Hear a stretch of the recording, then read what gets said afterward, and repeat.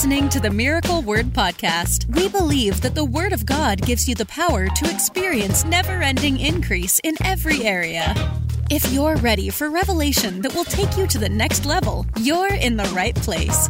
Here's your host, evangelist, author, and founder of Miracle Word University, Ted Shuttlesworth Jr. I'm going to give you guys 3 habits today from the Word of God that are proven according to Scripture to attract the favor of God into your life. And it's going to help you because there's been so much teaching and preaching that the favor of God is somehow this, nebulous. I don't know. It's like something, it's ethereal, it's in the atmosphere. You don't really know when it's coming. You don't know how it's coming. You don't know what makes it happen. You hear some preachers preach about God's favor. You would think it's this just weird seasonal thing that, you got to wait for some preacher to tell you you're getting ready to jump into a season of favor. And, it's been so confusing to listen to preachers preach on the subject of God's favor. And it's important to understand. Hey, Ted and Ashley, it's important to understand that God's favor, number one, is not seasonal. And by the way, if you're taking notes, we're just jumping in. I want you to write it in your notes and in your Bible, but I also want you to put it in the comments, those of you that are watching. God's favor is not seasonal. God's favor is not seasonal. That's the first thing I want you to write and understand today as we're getting into the broadcast. And it's taught that way. I know you've heard it taught that way. People will get up and start preaching, my God, you're getting ready to step into a season of favor. It's getting ready to be a season of overflow. Well, understand something with me today. God's favor is not seasonal. It's not seasonal. There are not seasons where he favors you and seasons where he removes his favor or lifts his favor off of your life. It's not the Scripture. It's not the case. You understand? Well, my God, we're getting ready to run into a season of favor. No, we're in a season of favor. That's what the New Testament church age is. It's a season of favor. It's a season of God's favor on the earth before we step into the season of God's judgment that takes place after the rapture, we believe, which is the tribulation of the world after the church is removed. And so we are in a season of favor. It's not seasonal. It's something that we have been given through our covenant with God. And so you might ask the question, well, if it's not seasonal or if it's not God sovereignly picking and choosing who he will favor, then how can you explain the fact that not every believer is living apparently in that favor you're talking about? How can you explain that? If it's not seasonal, if it's not something we're just going to wait on till it comes, if it's not something God sovereignly picks and chooses, how can you explain why there are some believers who are walking in that favor, and then there are other believers that seem like they go from crisis to crisis, problem to problem, issue to issue, and it seems like they never catch a break? How can you explain that if it's not God's will or him doing it? And that's what we're seeking to answer in this broadcast today. How can you attract the favor of God that is always available to your life? And favor touches every area of your life. It doesn't just touch your finances. It touches your body. It touches your mind. It touches your relationships, opens doors for you. So how do you access that? Because that's what I'd want to know is, as a believer, how do I access that, the mighty favor of God? I don't want to go through life missing out on God's favors. I mean, if he has already purchased and provided them and created them and set them aside for me and for you, then how do we get in on that? How do we take hold of the things that God has already prepared and made available for us? And the Bible says in 1 Corinthians chapter 2 and verse 9 that no eye has seen, no ear has heard, nor has it entered the heart of the imagination of any man the things that God has prepared, and one translation says, and set aside for those that love him. And so it's something so amazing that no human could offer you, that no corporation could offer you, no government could offer you. It's something God prepared for you. So if he did set it aside for those that love him, how do you obtain it? How do you access it? And that's what we're going to answer today. And I'm going to give you 3 habits of your that you can incorporate in your own personal life that will ensure you stay in the favor of God, which is not seasonal. And if you're just logging on, it's what we're talking about. Put it in the comment section. God's favor is not seasonal. And that's one of the biggest lies that people believe that keeps them. See, because here's why. If you think that God's favor is seasonal, then instead of pursuing it, you'll just wait on your season. Did you ever think about it that way? That's the reason it's dangerous to believe that way. Because if you believe you're just in a season of favor, what do you do when the season ends? And who controls the length of the season? And what happens when the season's over? Are you able to go and when's your next season coming? See, that's the questions people have. God's favor is not seasonal. His goodness is not seasonal. But there are things that we can do as believers to access the goodness and the mercies and the favor of God. I love this. Listen to Psalm 1.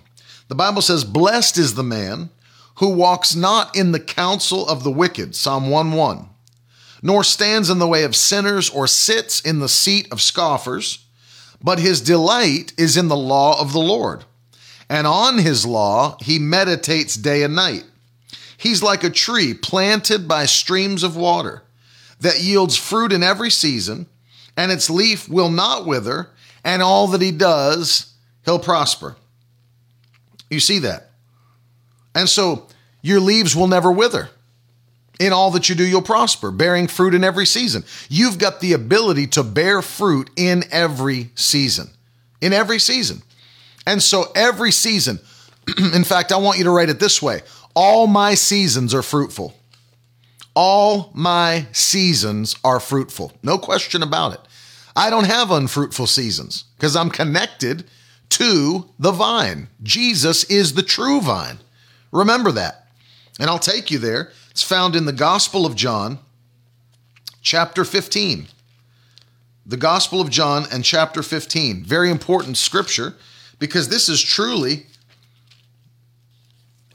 speaking of people who are connected to Christ in covenant. That's you and that's me. And so put it in the comments, all my seasons are fruitful. That's right. All my seasons are fruitful. I don't have unfruitful seasons. I don't go through unfruitful seasons. That's not my story. Hey, Robin, God bless you. All my seasons are fruitful. That's right.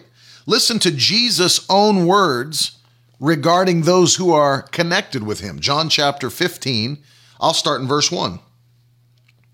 Jesus said, "I am the true vine, and my Father is the vine dresser. Every branch in me that does not bear fruit, he takes away, and every branch that does bear fruit, he prunes, that it may bear more fruit. Already you're clean because of the word that I've spoken to you. Abide in me, and I in you. As the branch cannot bear fruit by itself," you see that, "unless it abides in the vine, neither can you unless you abide in me." Go further. "I am the vine, you're the branches. Whoever abides in me and I in him, he it is that bears much fruit. For apart from me, you can do nothing." Verse 6. "If anyone does not abide in me, he is thrown away like a branch and withers, and the branches are gathered, thrown into the fire, and burned." So notice, this is talking about people that either reject Christ or leave the connection they have with Christ.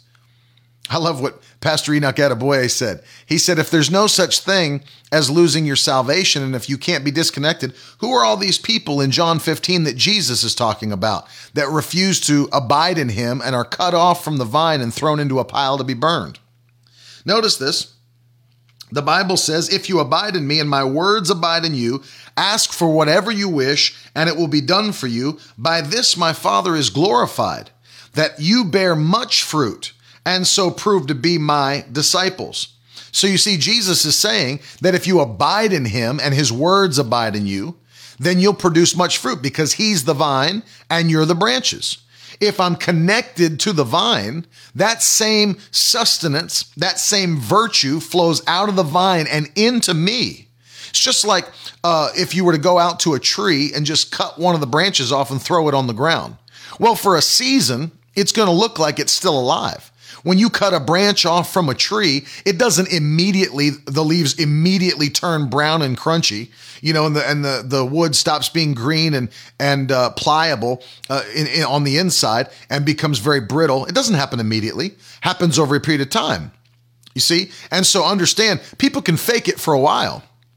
But if you don't abide in the vine, then your leaves will begin to wither. You notice what the Bible's saying. Compare John 15 to Psalm 1. He said, those that delight in his ways and his commands, that's abiding in him. He said, those people, their leaves will never wither. But notice here, it says that when you don't abide in him, you're cut off and your leaves will begin to wither and you're thrown into a pile to be burned. So one of the keys we understand here is abiding in Christ. So how do we abide in Christ? That's the question. Because we see believers that aren't operating in the favor of God. So how do we attract that favor and have fruitful season in every season? That's what I want. I want every season of my life to be a fruitful season. Every season. I never want to miss out on a fruitful season when I could be having one. And so I know that's your desire as well. So I'm going to show you. I'm going to give you 3 things from the Word of God that will help you to always access God's favor. Because number one, he does not show favoritism. Without cause. He does have favor, but it's not without cause. What I mean by that is God is not just picking and choosing who he will favor and then picking and choosing who he won't. It's not that kind of an election where you see I'm going to favor these people, but those people over there, I'm going to reject them. They'll never see my favor. God doesn't do that. That's not how it works. He gives you access to choices. And the choices that you make according to his word will either lead you into his favor or keep you from his favor. But notice, if you're not in the favor of God, it is not because he doesn't want you there. It's because he's prepared a place for you, but your choices have not taken you there. That's a very important lesson to learn. It would just be like saying,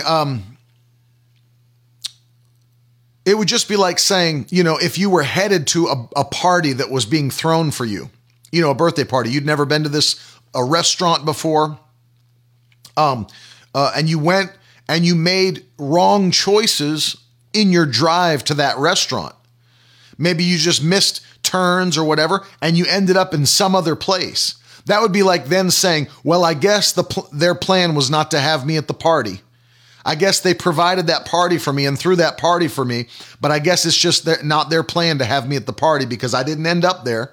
No, you didn't end up there because you made wrong choices on your way to the party.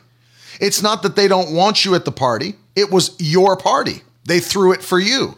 It's actually the dinner's for you. The gifts are for you. Everything there's for you.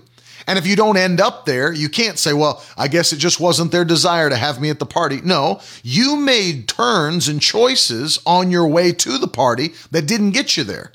And so it's all there waiting for you, but you're not enjoying it. Why? Not because it's not there, not because they don't want you there, not because it wasn't provided for you, but because the choices you made on the way didn't lead you to where the party was. The same thing is true in the body of Christ. Same thing is true in the body of Christ. It's already provided. It's already prepared. He wants you there. Now he's given you the ability to take actions that will get you to where the provision and favor is that he's provided for your life and ministry. And so you can do that. Yeah, Ken, you can do it. I think you have to set it up in your Good World account. If you have an issue, just email info@miracleword.com and Jenna will help you out. So understand this. We have choices we make that will take us to where the favor already is prepared. It's already done. We're living in the season of favor. So here's how you access it. 3 things that I want you to get. 3 things that I want you to make a regular part of your life on a daily basis. I want to start by looking at 2 Peter. Go with me to 2 Peter. 2 Peter chapter 1. This is such an important one, by the way. And if you're just logging on, it's important that you take a minute to share this. In fact, would you do two things for me today if you do anything? Number one, share the broadcast. But number two, if you've not been able to do this yet or not gone to do it, would you do me a favor and go over to YouTube and subscribe to our channel? It really, really helps me if you would. You just search my name on YouTube, Ted Shuttlesworth Jr. You'll see the channel. A bunch of you are watching the broadcast on the channel right now. But for those of you on Periscope, those of you on Facebook, and those listening on the podcast, if you do me a big favor and subscribe to the channel, I'd really, really appreciate it. 2 Peter chapter 1. This is habit number 1. And those of you can put it in the comments section as we teach these. Habit number 1. Listen to 2 Peter 1 and verse 2. It says, may grace and peace be multiplied to you in the knowledge of God and of Jesus our Lord. So that's number 1. The first habit that draws the favor. That word grace there is the same word translated favor. Spiritual things, the favor of God, grace. Charis, where we get the word charisma. The charisma, you've heard of the charismatic movement, the charismatic church, the charismatic gifts, the gifts of the Spirit, the favor of God. So understand, he's saying, may favor and peace be multiplied to you. So you can multiply it. Grace is not unmerited favor, it's merited favor. You've probably heard that before. Grace is unmerited favor. That's not true. It's merited favor. The only grace that was unmerited favor was the grace of our Lord Jesus Christ as he was sent to the earth by God for no other reason other than God chose to show favor to the world. That's the only unmerited favor that there is, the sending of Jesus Christ. There is no other unmerited favor. Everything else after Jesus was merited favor. God looks at your actions and favors you based on your actions. Grace is not unmerited favor, it's merited.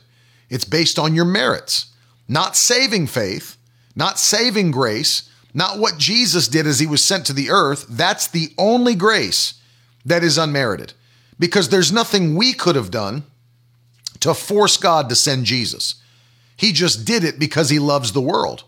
So I want you to distinguish between these now, because the ones that I'm giving you today, I'll prove to you from Scripture, is that grace and favor can actually be added to your life by your choices.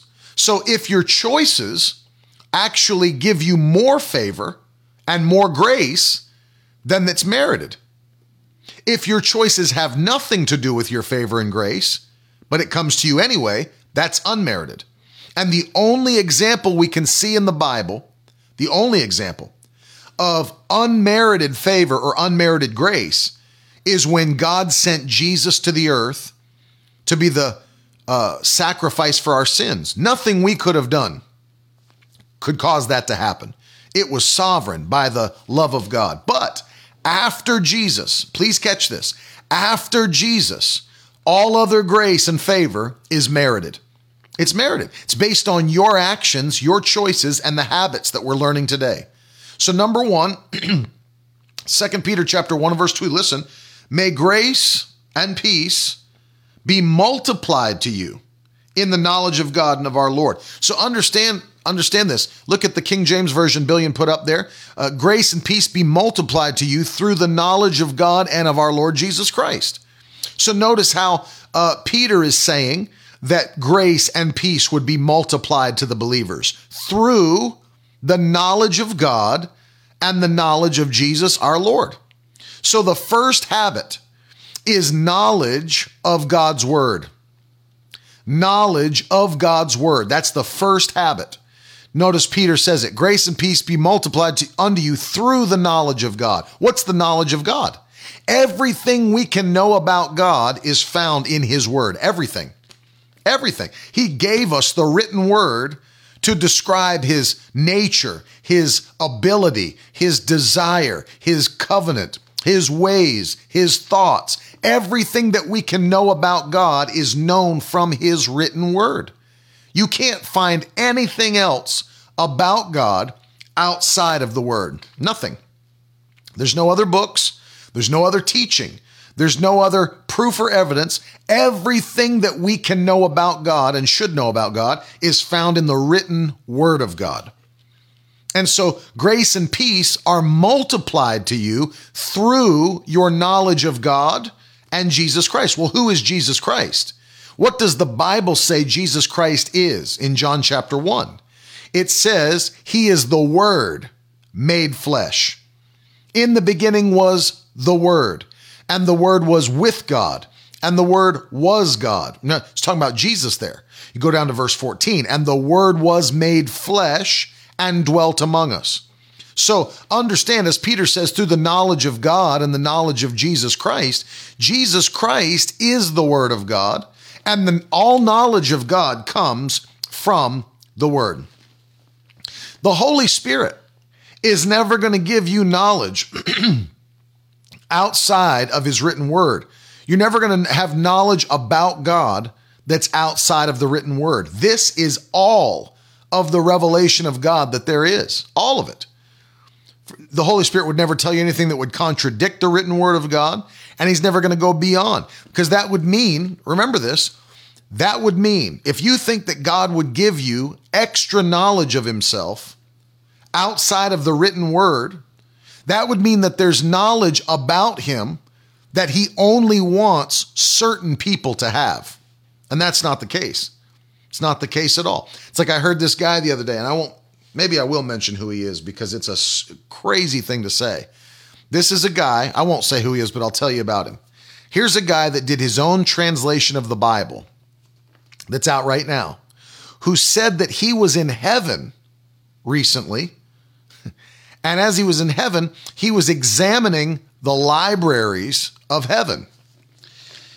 And as he was in the libraries of heaven, he saw a book. And he said, "Lord, what is that book?" And apparently Jesus said to him, "That is John chapter 22. And I'm going to give it to you in the future, but right now, the world is not ready for it." Can you imagine that?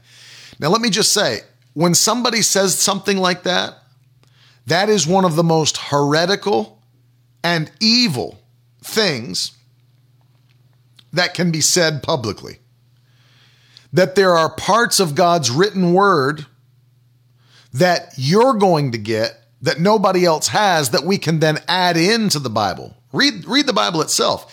Anybody that adds to or takes away from God's word, there's a curse that comes upon them. A curse. Anyone that adds to or takes away from the word of God, a curse.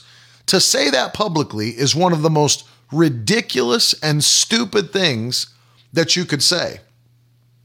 And so you can't take away from this written word, and you can't add to this written word. It's given to us. It's complete. This is complete. Yes, Ruth, it is. It is exactly what I'm talking about. It's a trash translation of the Bible. Complete trash. I would never touch it, never use it. It's not a translation. It's somebody's thoughts. I can't get into it. It's just, it's total trash. It's a waste of time. There are so many fine Bible translations given to us by the word of God. Anyway, let me move on from that. I'm moving on from that. I'll do other broadcasts about that. So he says, grace and peace be multiplied to you through what? Your knowledge of God and Jesus Christ. That's the word of God. So as you gain a knowledge, now see, why is that the case? Explain how this works. Well, I'll tell you how it works. What did Jesus say in the Gospel of John, chapter 8 and verse 32, one of my favorite verses of Scripture? I know I say that about a lot of verses of Scripture, but I do love the Scripture. John 8:32, and you will know the truth, and the truth will do what? Set you free. So when people are set free, from issues that are plaguing their life, that's favor. When others are suffering, listen, When there's others that are suffering with sickness and disease, and they're suffering with poverty and lack, people are suffering with broken relationships, no peace in their mind, chronic depression, anxiety attacks, all these different things. But when then they are lifted from you, think about that. When they are lifted from you, that's favor of God that's being evidently seen upon your life. When you go from sickness and disease to divine healing, when you go from depression, anxiety, suicidal thoughts to perfect peace and joy, when you go from broken relationships to healed relationships, when you go from poverty and lack to abundance and prosperity, that is evidence of the favor of God upon someone's life. How do we get there? Notice, and you will know the truth, and the truth will set you or make you free. The truth of this word makes people free. It makes people free. Notice, I was listening to Dr. T.L. Osborne. And I was reading one of his books, actually, as he was talking about ministry. If you don't know who he is, Dr. T.L. Osborne was one of the greatest evangelists in the history of the Christian church. He did mass crusades in over 70 nations of the world. I think it was 76 or 77 nations. When I say mass crusades, I mean 200, 500, 800,000 people on a field, sometimes over 1 million, listening to the gospel be preached. And as he's preaching it, you'd see healing take place. People would start just passing their wheelchairs over the crowd, crutches, braces, all these different things. Blind people healed, paralyzed people healed, all kinds of things as he's preaching. And he understood. He called it the message that works. He actually has a book called The Message That Works. And he talked about how he's preached that message that works in over 70 nations of the world and had mass crusades, millions saved, seeing all those miracles. And one of the things he said is that when the gospel of Christ comes to people's lives, when they are changed by the power of the gospel, he said one of the first things that takes place is that God restores their dignity to them. And I never understood that until I saw what it looks like when people have been stripped of their dignity through sin and death and poverty and sickness and disease. When you go and see people that have been completely plagued with a life of sin, and what sin does to someone's life, steals your dignity from you. And I didn't understand that when I read him in his book when I first read it. But then having traveled and seeing people entrenched in sin, entrenched in what sin brings into someone's life, complete destruction in every area of your life, I began to realize that sin destroys your dignity and it turns you into a beggar of every kind. But one of the first things that happens when healing of the gospel comes to your life, heals your spirit, heals your soul, heals your body. First thing that happens, what? It restores your dignity. I've seen it happen.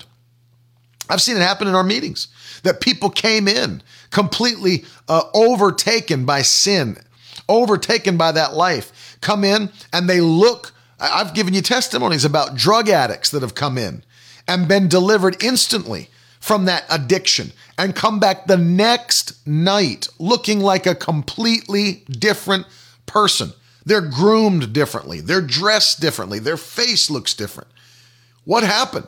They were pulled out of the kingdom of darkness and into the kingdom of God's dear Son. And what happens? Their dignity is restored to them. They don't look like an addict. They don't look like a junkie anymore. They come in looking like a new creature in Christ Jesus. Dignity restored by the power of God. And the truth is what sets you free. You see what happens to somebody when the truth of God's word comes into their life. It changes everything. You'll know the truth, and the truth will set you free. The word of God. See, it's the word of God that carries power. But if you don't know it, see, that's really the key. It's one of the reasons, by the way, as I was praying, I launched, under the direction of the Holy Spirit, Miracle Word University. Because one of the things I was complaining to the Lord truthfully about was the fact that I said, Lord, people don't even know what they believe. They don't even know what they believe about your word. They don't know what they believe. They just say, well, my church believes this, or my parents believe this, or, we've always believed this. That's not a reason to believe something. That's not a reason to believe something. Because someone else did, or it's how you were raised, or it's something that your church does, or that's not the reason to believe something. And I want you to see this. Hosea chapter 4 and verse 6, the Bible says, my people are destroyed for a lack of knowledge. Because you have rejected knowledge, I reject you from being a priest unto me. And since you have forgotten the law of your God, I also will forget your children. Think about that. That's Hosea chapter 4 and verse number 6. Hosea chapter 4 and verse number 6. Listen, he's speaking to Israel here. My people are destroyed. How are they destroyed? Not because the devil's attacking, for lack of knowledge. Because you have rejected knowledge, I reject you from being a priest unto me. And since you have forgotten the law of God, that's the word. It's all the word they had at the time.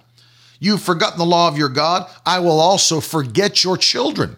So notice, this destruction carries on generation to generation because of a lack of the knowledge of God's word.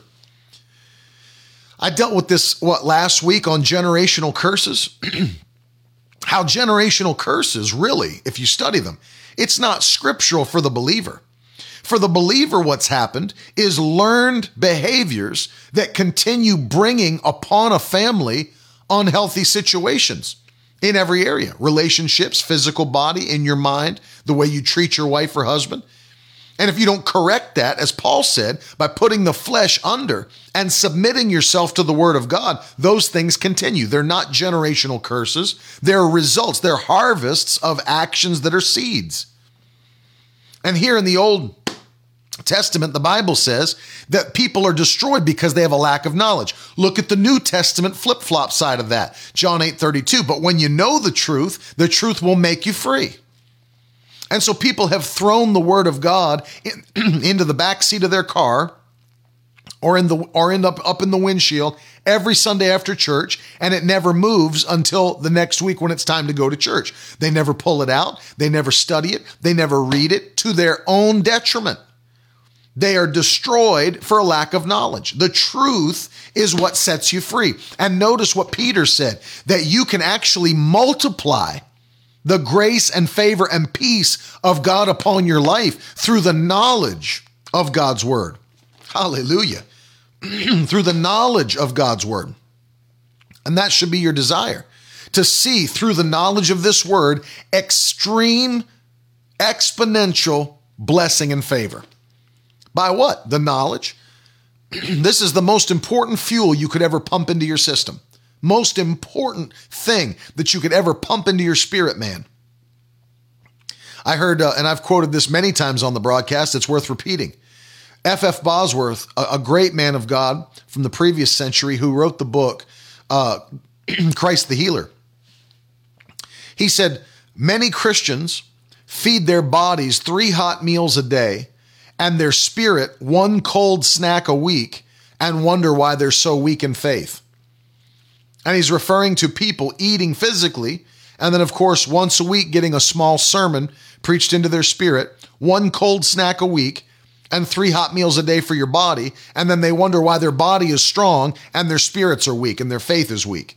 Well, the reason is because the fuel you need to be spiritually strong and to walk in favor and to walk in the blessing of God, that fuel is the mighty word of God. I've got to have it. I've got to have it. So habit number 1 is I've got to increase my knowledge of the mighty word of God. I've got to increase my knowledge of the mighty word of God. That's number 1. I've got to do it. So if you're putting it in the comments, habit number 1, increase my knowledge of the mighty word of God. I've got to, which means I've got to be reading it and studying it on a daily basis. I can't be one of these people. that reads their Bible, once a month, twice a year. I can't be one of these people that just picks up their Bible on Sunday once a week. I've got to be one that is ingesting spiritual food every single day. As somebody wrote in the comments last week, sometimes more than once a day. I've got to ingest this. I've got to eat. What did Jeremiah say in Jeremiah 15 and verse 16? He said, Lord, I found your words and I ate them, and they became unto me the joy and rejoicing of my heart or my soul. When you ingest the word, it becomes what you need it to be. Habit number 1, I've got to increase my knowledge of the mighty word of God. I have to. There's no favor, there's no grace outside of God's word. There's none. That would be something to write in your notes today. There is no favor outside the word of God. There is no favor outside the word of God. I've got to increase my knowledge of the mighty word of God. If you don't have a plan to get deeper in study, make a plan. There's so many free plans available. Denise, I recommend for new believers, and if you want it, we actually have a Bible reading plan for new believers that we send out, the Miracle Word Bible reading plan. I always recommend that believers start, new believers, in the Gospel of John. Always, I recommend that. Start in the Gospel of John. And then begin to read the letters to the churches. Read Paul's letters. Read Peter's letters. Read what was commanded to the believers in the early church. It'll help you. It'll help you on a daily basis. And then put into practice everything you read. In fact, number two, the second thing that I want you to see, habit number 2, is this: practice perfect obedience. That's it right there. Habit number 2, write it in the comments. Practice perfect obedience. If you contact us, Karen, we'll send you a copy of it. Jenna@miracleword.com. Everybody that wants a copy of that, Jenna@miracleword.com. Check this out. Habit number 2, practice perfect obedience. Obedience is always the prerequisite for increase. Always. In every area of life. Doesn't matter if you're believing physical healing, touch to your mind, joy, peace, whatever it might be, financial increase, doesn't matter. Practice perfect obedience. That's habit number 2. Because perfect obedience is actually one of the main elements that you will find in Scripture that causes a swift, remember this, causes a swift increase in your life. Swift. Perfect obedience. Not delayed obedience, not partial obedience, perfect obedience. Let me read to you the Gospel of John, chapter 14 and verse 21, one of our favorite verses on the broadcast. Listen to Jesus' words. John 14:21. Whoever has my commandments and keeps them or obeys them, he it is who loves me. And he who loves me will be loved by my Father. You see that? And then I will love him and manifest myself to him. Now, I want to just look at something here because this is a very important point. And so I want to show you something. The word manifest. Some of the versions of Scripture don't use the word manifest. They use the word reveal. And I will reveal myself to him. To who? The one who obeys my words readily, has my commandments, and keeps them or obeys them. Jenna@miracleword.com. If you'd like the Bible reading plan, we'll send you a copy of it. That's her email, JENNA@miracleword.com. So let me show you something here. John 14, I want to actually go to the original Greek language here. And we're going to look at this together. Very important. 21st verse. Let's look at what word it is.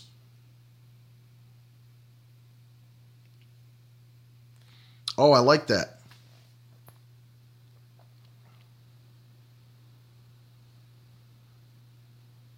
Wow.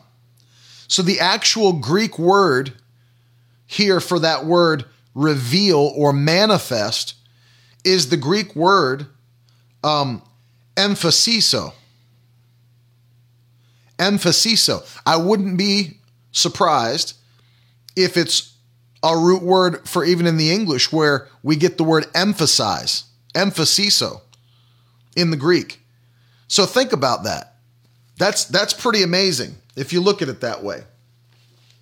And let me actually just quickly, I'm going to click on it. Emphasizo. That's powerful. To disclose myself.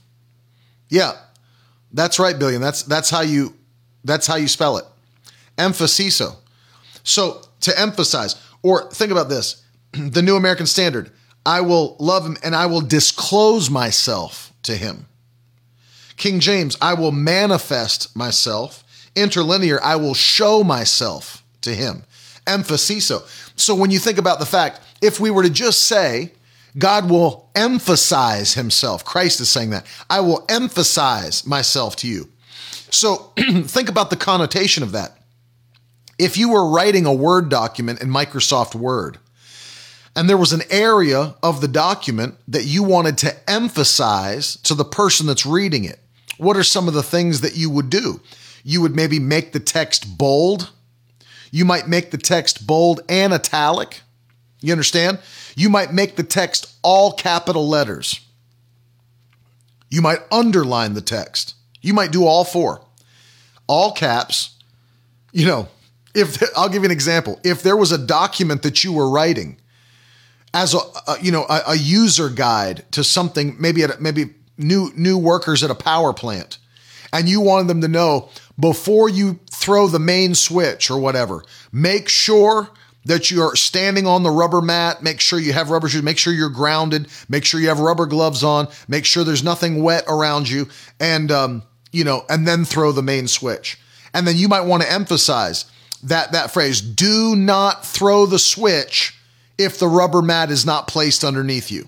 So because it's a life or death thing, that if they don't do it, they'll die.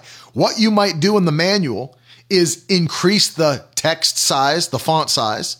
You might put all in capital letters. You might put it all in bold, all italics, all underlined. And then as somebody said, you might want to highlight it or even change the color of the text.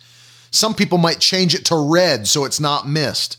All caps, bold, italics, underlined, so that when if they were just scanning or skimming a document, they would stop. Their eyes would stop on it. Why did they stop? Because you took actions to emphasize that phrase.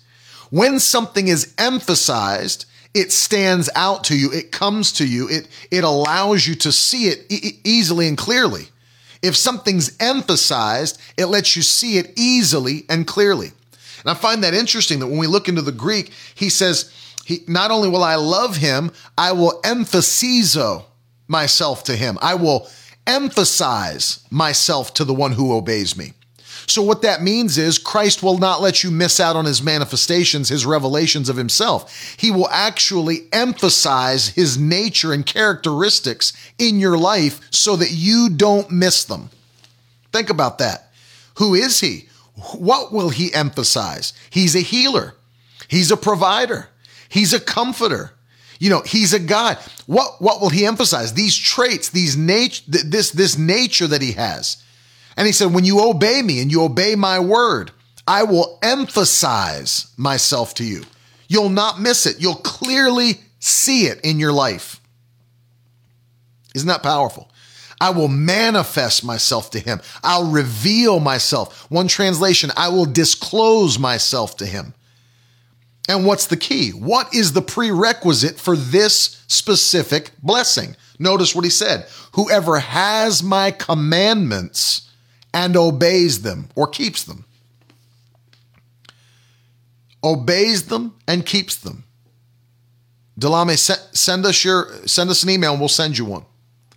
So get this. Jesus has a desire. Now, what would that be called? What would that look like to others? If Jesus showed up to you and then began to manifest himself to you over and over and over, people would look at you and say, man, he's got favor on his life. That guy's just, everything's always working out in his favor. Everything good happens to him. What would they say? Man, that girl's got, favors. Like every time I turn around, something else good is happening for them. What is that? The favor of God. So when Jesus manifests his nature, his characteristics in your life and emphasizes them, you will see the favor of God, and others will be able to see it. Others will be able to see it. Look at one of my favorite verses in the Old Testament. I say that a lot. Maybe I shouldn't say it. It's all my favorite. Psalm 126. Listen to what the promise is here. Psalm 126, verses 1 through 3. Listen to this. When the Lord restored the fortunes of Zion, we were like those who dream. Then our mouth was filled with laughter and our tongue with shouts of joy. And they said among the nations. Now, it says here they said among the nations, but some translations like the King James say it was said among the heathen. Well, why did it translate that way? It was said among the heathen because all other nations didn't believe in the God of Israel. They had their own gods, so they were called heathens. But it was said among the nations, the Lord has done great things for them. Notice that. Notice that. The Lord has done great things for us, and then they confirm it. The Lord has done great things for us, and we're glad about it. The nations, it was said among the heathen nations that didn't believe in Jehovah, that didn't believe in Yahweh, didn't believe in El Shaddai. And when they saw what the true and living God was doing for his children, the heathen spoke up and said, the Lord has done great things for them. That's what I'm talking about. That's what I'm referring to in the New Testament context. As we obey the word of God, Jesus said, then my Father will love them, and I will love them, and I will emphasize, I will show, reveal, I will manifest myself to them. What's going to happen when Christ truly manifests himself in your life? People who aren't even Christians are going to look at you and say, my Lord, God's blessing that guy. You know, people, it's not like people don't know about God. Isn't it interesting to you? It's interesting to me that when people want to take the Lord's name in vain, or they want to, semi-swear, they don't, people don't get all ticked off at somebody else and say, oh, Muhammad. People don't say that when they're mad. People say, oh, Allah. They don't say that. If they're all annoyed at somebody, they say, oh, Muhammad the prophet. They don't say that. They didn't say, oh, Krishna. No, they say Jesus Christ. Jesus Christ. You know why? Because that is the thing that actually has power, the name of Jesus. It's the name above every name. And so when people are angry, their flesh nature blasphemes the name that's above every name. The reason nobody says, oh, Muhammad the prophet, oh, Allah, is because those names don't carry any power. They don't carry any power because those are not gods. They're not alive. They're dead. Oh, Krishna. They don't do that. They don't do that. Oh, Shiva. Nobody's cursing Hindu gods, taking Hindu gods' names in vain. Nobody's that. Oh, Buddha. Nobody does that. It's Jesus Christ. You know why it's Jesus Christ? That's the name above all names. That's the name that carries power. So a flesh nature, a carnal nature, a sinful nature wants to blaspheme that name. That name. They don't just do it in America. They do it all around the world. They do it all around the world. Why? It's the name above all names. So it's not like sinners don't know who God is. In fact, Paul said that there's no reason that any other person in the world could ever deny the fact there's a God. Romans chapter 1 says there's enough proof in creation itself that no one could deny there's a God. Nobody. Nobody's off the hook. Nobody's off the hook.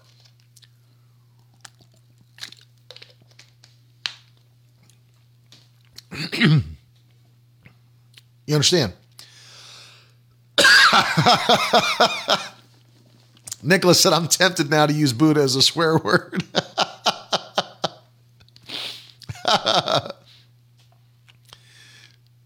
Yeah, I can't even pronounce that, Nick. That's true. So you understand, it's the name above all names. His word carries power as you obey his word. Habit number 2, perfect obedience. Perfect obedience. As you operate in perfect, Vishnu. No, it doesn't work. So you understand, as you operate in perfect obedience, what takes place? Super increase. I want you to see this. Go to the last part of the Gospel of John. I want you to see how quickly obedience brings the increase. Listen to this.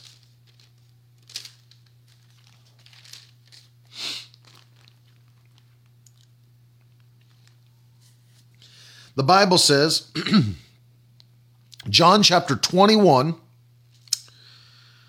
starting with verse 3. John 21 and verse 3.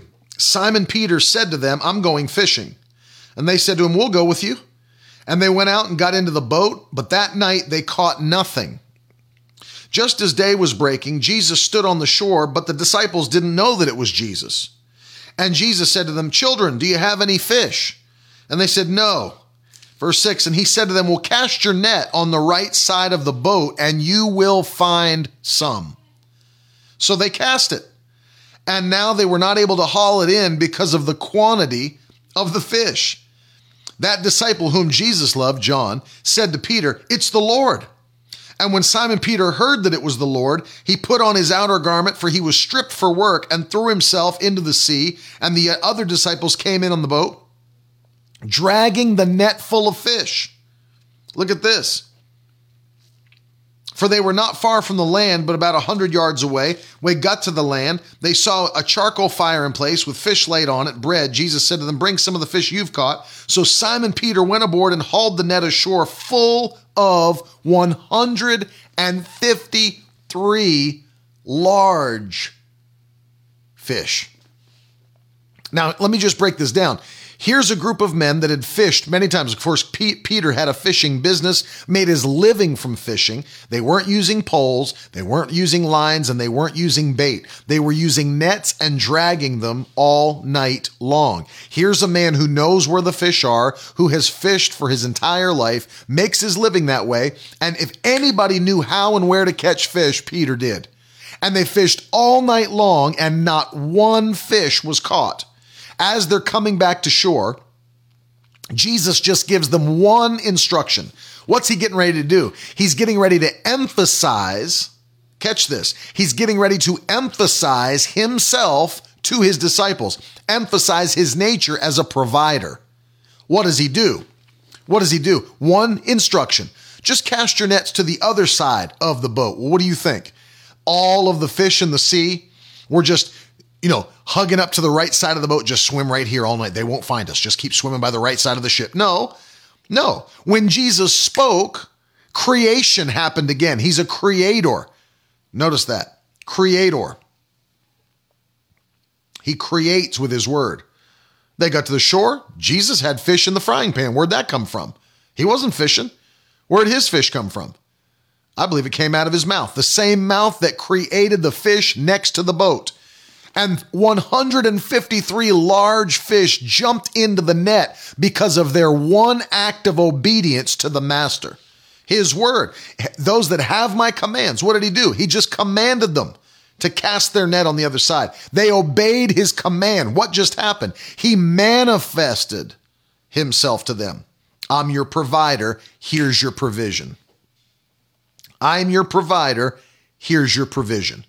When you obey, perfect obedience brings increase and favor and blessing. Yeah.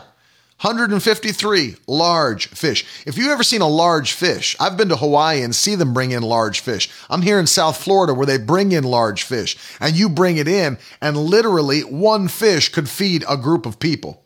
Massive. Massive. So I love it because if you study other passages of scripture, when Jesus caused there to be supernatural catches of fish, they were amazed that their nets didn't tear. That's how big that Jesus was giving them, what kind of catches that he was giving them. Because he's a provider. He's manifesting his nature to them. You see that? So, number one is knowledge of the word. Number two, perfect obedience to the commands of Christ. This word gives you commands. Notice this. This word gives you commands, but go further than that. The Holy Spirit will speak to you personally. Notice this. The Holy Spirit will speak to you personally. You know, the Word of God is our standard for living, but every person has an individual plan from the Lord. God has a plan for your life. And the way to walk in favor in the midst of that plan is to hear the voice of the Holy Spirit and be led by the Spirit of God. Don't just do things to do them. Do them because the Lord led you to do them. Don't just, young people that are watching me, don't just marry anybody. Pray about who God would have you to marry. Don't just take any job. Don't just go to any college. Don't just attend any church. Know where you're supposed to live. Know what you're supposed to do. Know how you're supposed to do it by prayer and fasting. And listen to Romans chapter 8 and verse 14. All who are led by the Spirit of God are sons of God. So all of us are supposed to be led by God's Spirit. So much would happen and be helpful for us. We would miss out on so much hurt if we would just be led by the Spirit. Amen. And by obeying the written word and obeying what the Holy Spirit tells you personally to do, you will get in on the manifestations of Christ and his emphasis of his nature, his capabilities in your life. I'm telling you, it's supernatural. Love you, Brother Mark. Supernatural. So number three, let me give you this before we pray today. Number three, you're not going to want to miss this video. I'm going to play for you at the end. It's cracked me up. I watched it already today. James chapter 4. James chapter 4. Number three, the third habit every believer needs to put into place that will cause you to walk in supernatural favor. Scripture teaches it. Scripture teaches it. I'm going to show it to you. So you have number one, knowledge of God's word. Number two, you have obedience to God's word. But number three ties it all together because understand these two things don't mean anything if the third one's not in place. And that's what we're going to give you right now. Habit number three that bring the favor of God into your life. Listen to James chapter 4 and verse number 6. The Bible says, but he, speaking of God, but he gives more grace. That's favor. Therefore it says, God opposes the proud, but gives more grace to the humble. You see that? Gives more grace to the humble. So, isn't that interesting? Just that word more lets you understand that favor or grace is not unmerited favor, it's merited favor. Because if it was unmerited, then that scripture would be meaningless. He gives more grace to the humble, yet he opposes the proud. So that's showing you because of one thing that is true in this person's life, I'm going to deliver to them more grace. But because this person doesn't have that thing, I'm going to hold back grace or favor from their life and actually oppose their life. What's the element? Humility. Humility. Pride goes before destruction and a haughty spirit before a fall. So what's the key here? He said he gives more grace to the humble. You cannot, and trust me when I tell you this, you cannot truly obey the word of God. Doesn't matter if you have knowledge of the word. Let me tell you who else has knowledge of the word. Atheists have knowledge of the word for the purpose of just debating Christians. There's atheist apologists that have knowledge of the word. You know who else has knowledge of the word? There's LGBTQ apologists who will debate till the end of the day on Christianity and homosexuality. That homosexuality is not a sin. It's not wrong. The Bible doesn't teach against it. They go and study the word to debate those facts. They have knowledge of the word. So it's not just about having knowledge of the word. And then obviously an atheist is not going to obey the word. Neither will somebody that's an LGBTQ advocate. Neither is going to be somebody that's studying it just for the purpose of debating it. They have knowledge, but they're not obeying it. Why aren't they obeying it? Why aren't they obeying it? Because the source of sin is pride. Pride is the source of all sin. I want you to understand that. Because pride is saying, my way is better than God's way. Because as we taught yet last week, your actions truly are the picture of what you believe. Your actions are always the picture of what you truly believe. And so when you sin is basically just you disobeying the word of God, but it's you saying, my ways are better than God's ways. So I'm going to do it my way, not God's way. That's pride. My ways are better than God's ways. When God plainly said in Isaiah 55, as the heavens are higher than the earth, so are my ways higher than your ways, and my thoughts than your thoughts. Isaiah 55, verses 8 and 9. So understand something. It's very, very important to know that without humility, nobody will obey the word of God. Humility is saying, I don't know anything, God knows everything. Humility is saying, I don't have the answers to life, God has them. Humility is saying, I don't know what I should do, God knows what I should do. And then humility is saying, I will obey his instructions rather than my own desires, because his instructions bring me into victory. My own desires bring me into destruction. And so pride is the source of all sin. All sin is selfishness. So understand this, as we operate in the power of God, what are we doing? We're walking in a supernatural humility that will cause favor and grace to be added to our lives continually. It'll just never stop. It'll be added, added, added, added. God continues. The more humble you can get, the more meek you can get, the more you will see increase in your life. I promise you. The more humble you can get, the more meek you'll become, the more increase you'll see in your life. Let me show you this. The book of Numbers, chapter 12 and verse 3. Now the man Moses was very meek, more than all people who were on the face of the earth. Mark that scripture in your Bible, by the way. The book of Numbers, chapter 12, verse number 3. I'll read it again. The Bible says, and the man Moses was very meek, more than all the people who were on the face of the earth. So there was, catch this, there was nobody in the world who was more humble than Moses. Nobody. The Bible tells us. He was the meekest man in all of the world. Look at the effects of his meekness. Exodus chapter 11 and verse 3. Listen to this.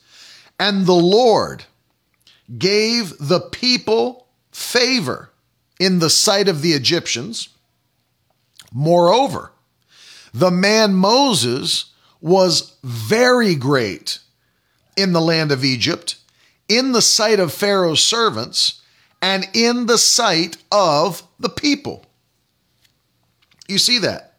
So Exodus 11:3 shows us the results of Numbers 12:3. Exodus 11:3 shows us the results of Numbers 12:3. He was the meekest man in all of the world. And the Bible says, and he was very great in the land of Egypt. Well, Egypt was the greatest power on the face of the earth in that day. So if he was very great in the land of Egypt, you could just say he was very great in the world, because nobody was greater than the Pharaoh and them. It's Numbers 12:3 and Exodus 11:3.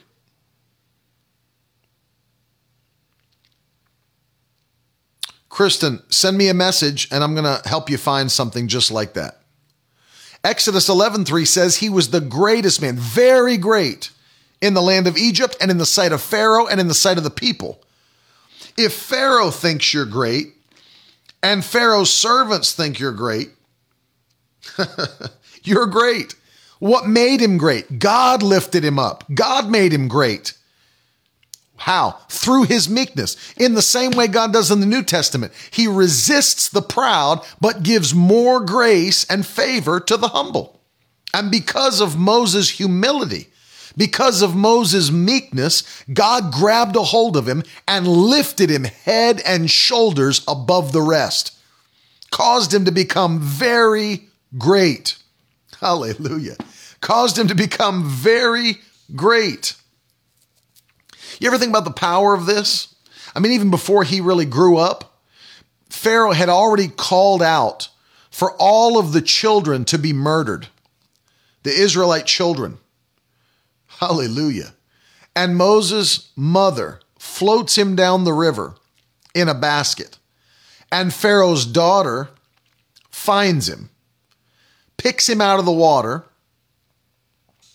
and brings him into the palace to be raised as her own son. Think about this, to be raised with all of the benefits of the palace, with all of the luxury of the palace, with all the food of the palace, to be trained like all of the other young men in the palace. Think about this, the very opposite thing that Pharaoh wanted, because he was killing all the children so that Moses would be killed. Moses was the one they wanted dead. And they brought him into the palace. And the very place, think about this, the very place that wanted him dead is the place that provided him with the resources and raised him up in luxury and wealth and in favor. And that was God's doing, not Pharaoh's doing. It was God. God's the one who groomed him. I mean, think about this. Moses would be the one who would lead God's people out of slavery. And what Pharaoh didn't realize, think about how powerful this is. What Pharaoh didn't realize is he was grooming. His palace was grooming the young man and strengthening the young man and providing for the young man that would then topple their government and take the slaves out of Egypt. Powerful. They were providing. God had him eating their food, getting wise with their teachers, having all their luxury, raising them up in favor, giving him a behind the scenes look.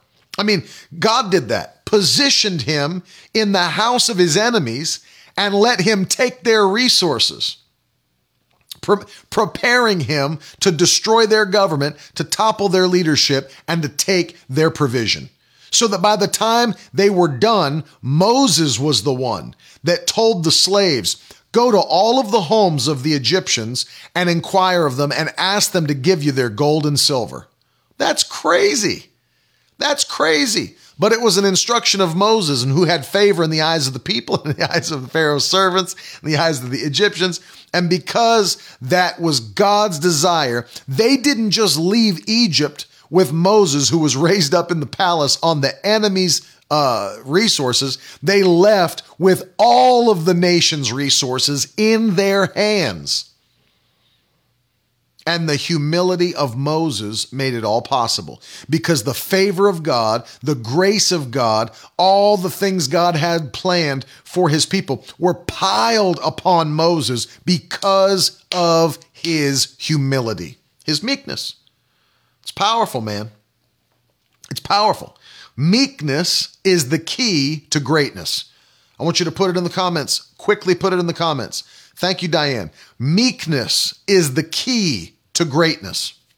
Meekness is the key to greatness. So important that you write that in the comments today, because this is a key. This is habit number 3 that will attract the favor of God to your life. Meekness is the key to greatness. No question about that. Pride is the key to destruction. Haughtiness, the prerequisite for a fall. But meekness is the key to greatness. You ever think of that? Meekness is the key to greatness. If you want to be, see, people think you're weak if you act like that. Meekness isn't weakness. Meekness is the key to greatness. That's why the devil wants us to be prideful people. That's why he wants us to be prideful people. He wants us to be destroyed. He wants us to be just like him. But no. We're not going to be prideful like the devil was, like Lucifer was. Be cast out of heaven. I will be like the most. I will sit on the... No, you won't. And God sent him. Jesus said, I saw Satan fall from heaven like lightning. God struck him down from heaven and knocked him out of heaven because of his pride, his rebellion, which stemmed from his pride. Notice that pride always brings rebellion. Meekness always brings obedience. And that obedience brings greatness. How do you recognize pride, Nolene? A great question. It's a great question. How do we recognize pride? Well, I've given you some keys today to recognize it. One thing pride will do is be rebellious. Pride carries with it a spirit of rebellion, does what it wants to do rather than what it's instructed. And especially rebellion to the word of God. That's the truest form of pride, is saying, I know better than God. My ways are higher than God's ways. That's a sure sign of pride in your life. Sure sign. Make sure, thank you, Tammy. Make sure that you are always putting God first. Make sure you're always putting God first. How do you put God first? By putting his word first. By you saying, and I heard a preacher say this one time when he and his wife were very young. It's a great example. He said, we just made up in our minds that if we read something in the Bible that was a command, we would not negotiate, we would not consider it. If we found it as a command in the Bible, we would just do it. We'd just do it. They never had to debate or wonder, well, will we tithe? If the Bible said it, they were going to do it. Will we give above and beyond our tithe? If the Bible said it, they were going to do it.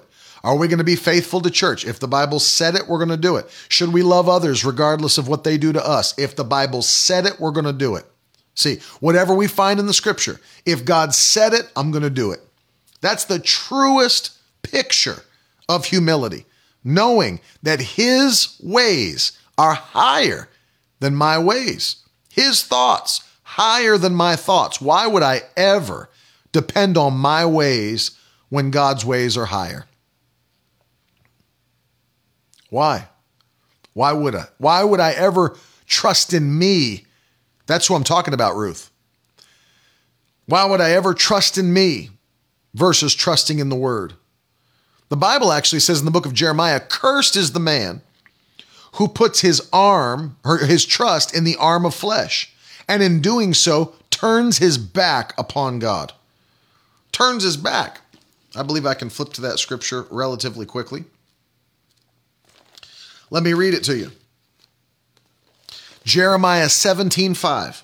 Thus says the Lord, cursed is the man who trusts in man and makes flesh his strength, whose heart turns away from the Lord.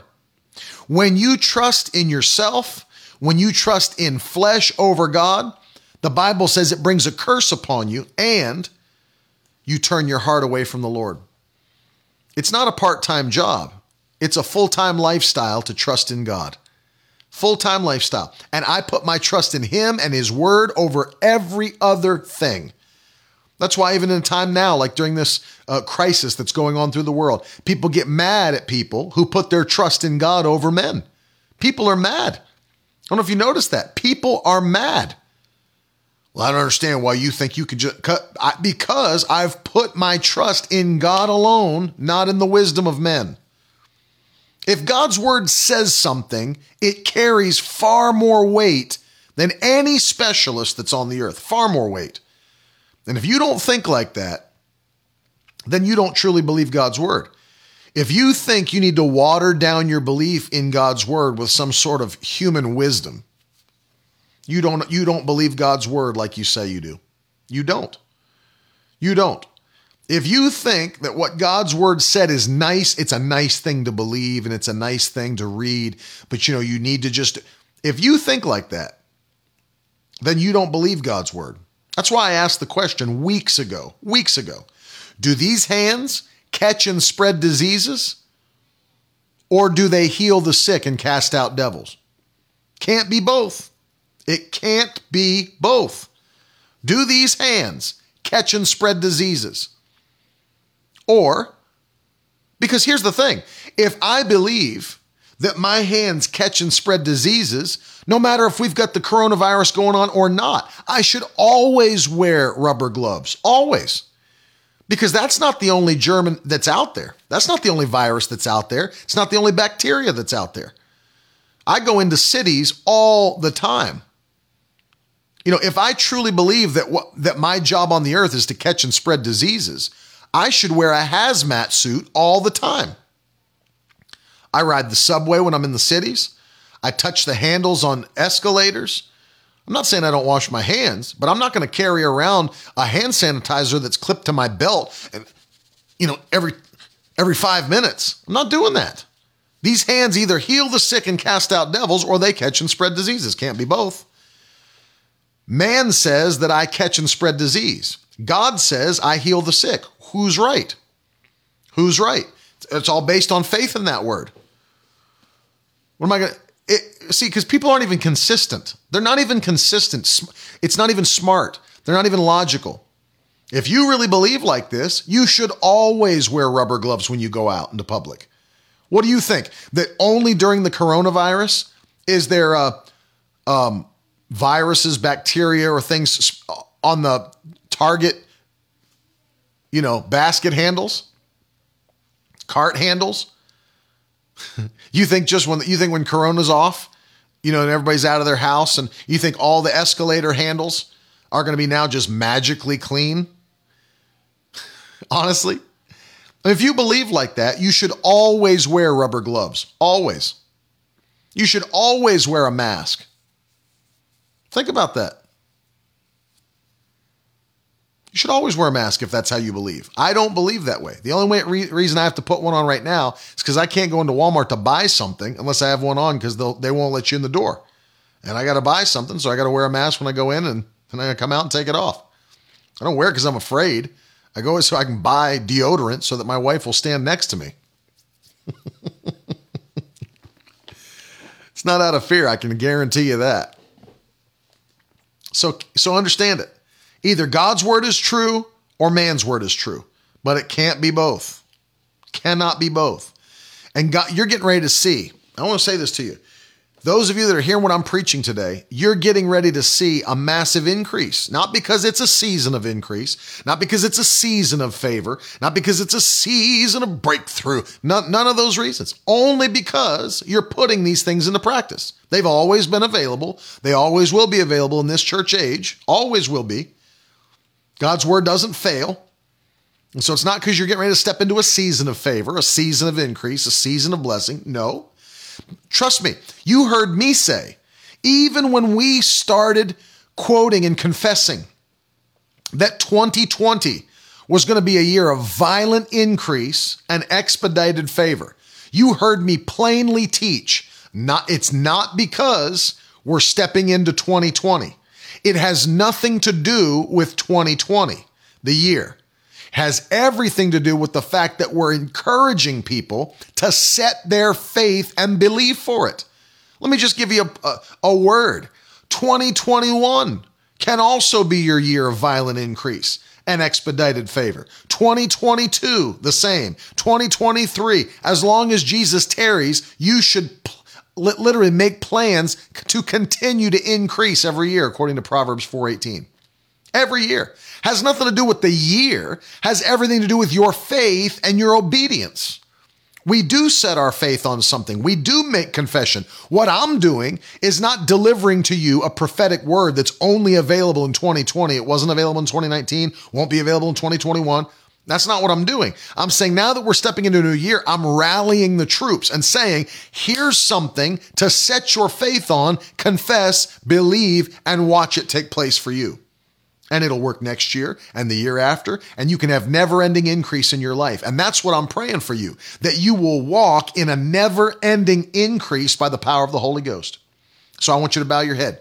Everybody that's watching, those of you that are with me, I'm going to pray right now that God would put into you supernaturally what John G. Lake said would be the number one thing he would deliver to every believer if he could, spiritual hunger. I'm going to pray that from this day forward, a supernatural hunger comes upon every person watching or listening to read and to know God's word, to have a hunger and a fire to obey God's word quickly, perfect obedience, and then to stay in a place of supernatural humility, dying to self. He must increase, I must decrease.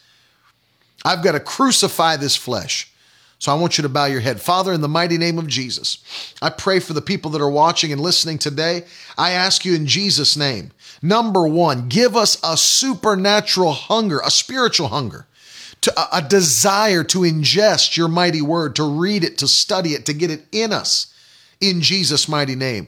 I pray, Lord, that we would be voracious readers of your word, that we would be so hungry for the words of God that it would drown other things in our lives out, in Jesus' name. As we read the word, as we gain fresh revelation, give us that supernatural ability to be perfectly obedient, quickly obedient, in Jesus' mighty name. And Lord, keep us in perfect humility. Don't let pride take a hold of us. Let us have the strength and the power by the Holy Ghost to put the flesh under on a daily basis, in the mighty name of Jesus Christ. And we thank you, Lord, that it's done. We declare increase. You're going to emphasize yourself to us. We thank you for that word from your word, emphasizo. You're going to emphasize your power, emphasize your glory, emphasize your provision, emphasize your healing in our lives. I take authority over sickness and disease. Those that are watching, the enemy's attacked your body. I loose divine healing virtue into your body right now in Jesus' name. Be healed by the power of the Holy Ghost. Sickness, disease, loose your grip on God's people and let them go. I take authority over depression and anxiety. Receive peace. Receive joy right now into your spirit by the power of God. We thank you, Lord, for it. I ask you now in Jesus' name, Lord, for every person that's struggling with addiction, break the yoke of bondage today in Jesus' mighty name. We thank you and we give you praise in Jesus' mighty name. Amen. Listen, before we go, I want to show you this video in a minute. I want to encourage those of you that are watching to sow your seed of faith today. The Lord's been speaking to you about increase. As I've been teaching today, many of you, you have something in your spirit that you know the Lord's asking you to do. Take this moment right now by obedience to the Lord's voice. This is what I was talking about moments ago, that as you hear the voice of the Spirit, you have to take action on that voice. Those that are led by the Spirit of God, they're the sons of God. You take action on that voice, that instruction. What's the other side of it? Increase, favor. That's what happens. The more we obey, the more we go higher. And God said that about his own word in Isaiah. I quote it to you often so that it never leaves your spirit, so that you know what God's plan is for your life. What is his plan?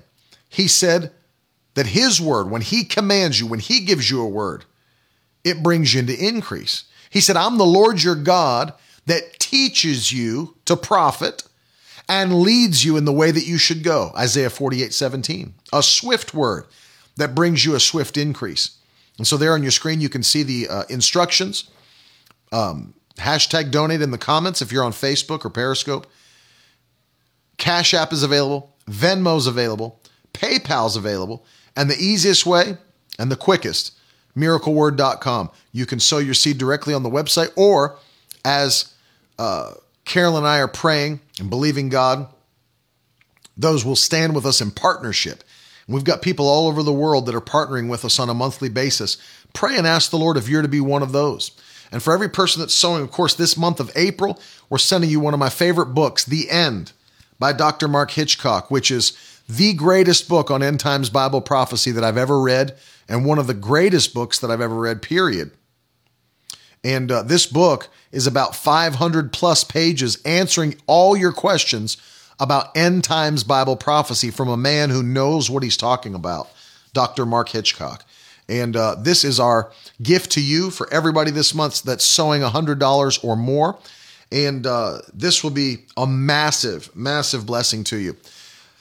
So it's, and as of course you can see, we've got so many people partnering with us. This is just some of them. They're there on your screen on the bottom that are standing with us in partnership. Thank you, Roxy.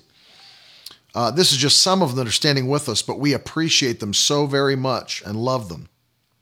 And all of you that are sowing seeds, we pray for you weekly by name. That's why we keep your names with us. We're in South Florida. We're in Parkland area, Fort Lauderdale area of Florida, just north of Miami.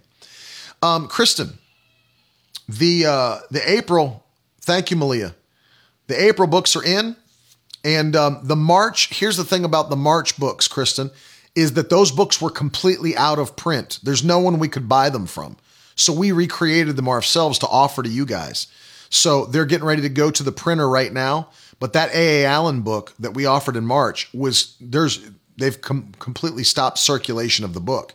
It went into public domain. There's no copyright on it. So what we decided to do was to provide the book to you guys ourselves. So we are the ones printing it and publishing it ourselves. So it's getting ready to be printed. When it comes back, we're going to be mailing those out. A completely new edition of that book by Brother A.A. Allen. Phenomenal book.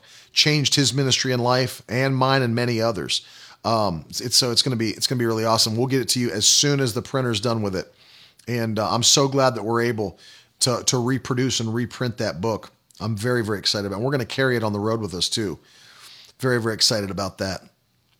And guess what, by the way? Speaking of books, my new book is available. Finally, Further Faster is live on Amazon in your region. You can buy it today. And then, of course, if you've bought it, or you can purchase it from our website as well, shop.miracleword.com, and we will ship it out to you as soon as possible. The ebook is getting ready to go up for Apple Books and Kindle, so you'll be able to have an ebook version as well. And then we're shortly getting ready to start working on the Audible audio version of Further Faster. And this is going to be available in every possible way that we can get it out there. And this book will change your life. It's about how to accelerate your purpose through the force of impartation. Many people do not know what impartation is or how it works. This is a book on the subject of impartation. This book, I'm so excited that it's ready, and I'm looking forward to it. The book that we're producing for A.A. Allen is going to be the one called The Price of God's Miracle Working Power. The message that Jesus gave him in the closet while he was praying and fasting about how to have a miracle ministry. And he wrote the list and wrote the book, and we have the manuscript, and we're now sending it to the printer to produce. Yep, Kindle. We'll have it available in every possible way, Karen. Every possible way. Kindle's coming up very soon. We're just getting all the files back for the ebook, so we'll be uploading that to Apple Books and Kindle within the next few days. So looking forward to that. I love you guys, man. Thank you for sowing today. I really appreciate those of you that are standing with us. Listen, by the way, if you'd like to be a part of the text message family and text me personally, put your contact details into my phone and stay You can get text from me. You can text me back. I can answer you. You can send me all of your prayer requests. We're using it in that way. Go to miracleword.com/text and sign up and be a part of the text family. It's going to be awesome. If you have not ever received updates from us, it's awesome to stay in touch that way. It's the fastest way for you to contact me. I can contact you, and it's great. And we already have about 1,000 people that are joining us, and I love hearing from you guys. Love hearing from you guys. All right, as I promised, tomorrow, by the way, don't miss it, we're going to be discussing from Scripture on, was Jesus poor? Was he a poor man? What does the Bible say about it? And what does that mean for us as believers if we're believing for financial blessing? How can we do that if our Lord himself was a poor man? What does the Bible teach? Very important. I love you, and I'll see you again very soon. Later. Now that's the stuff leaders should be made of.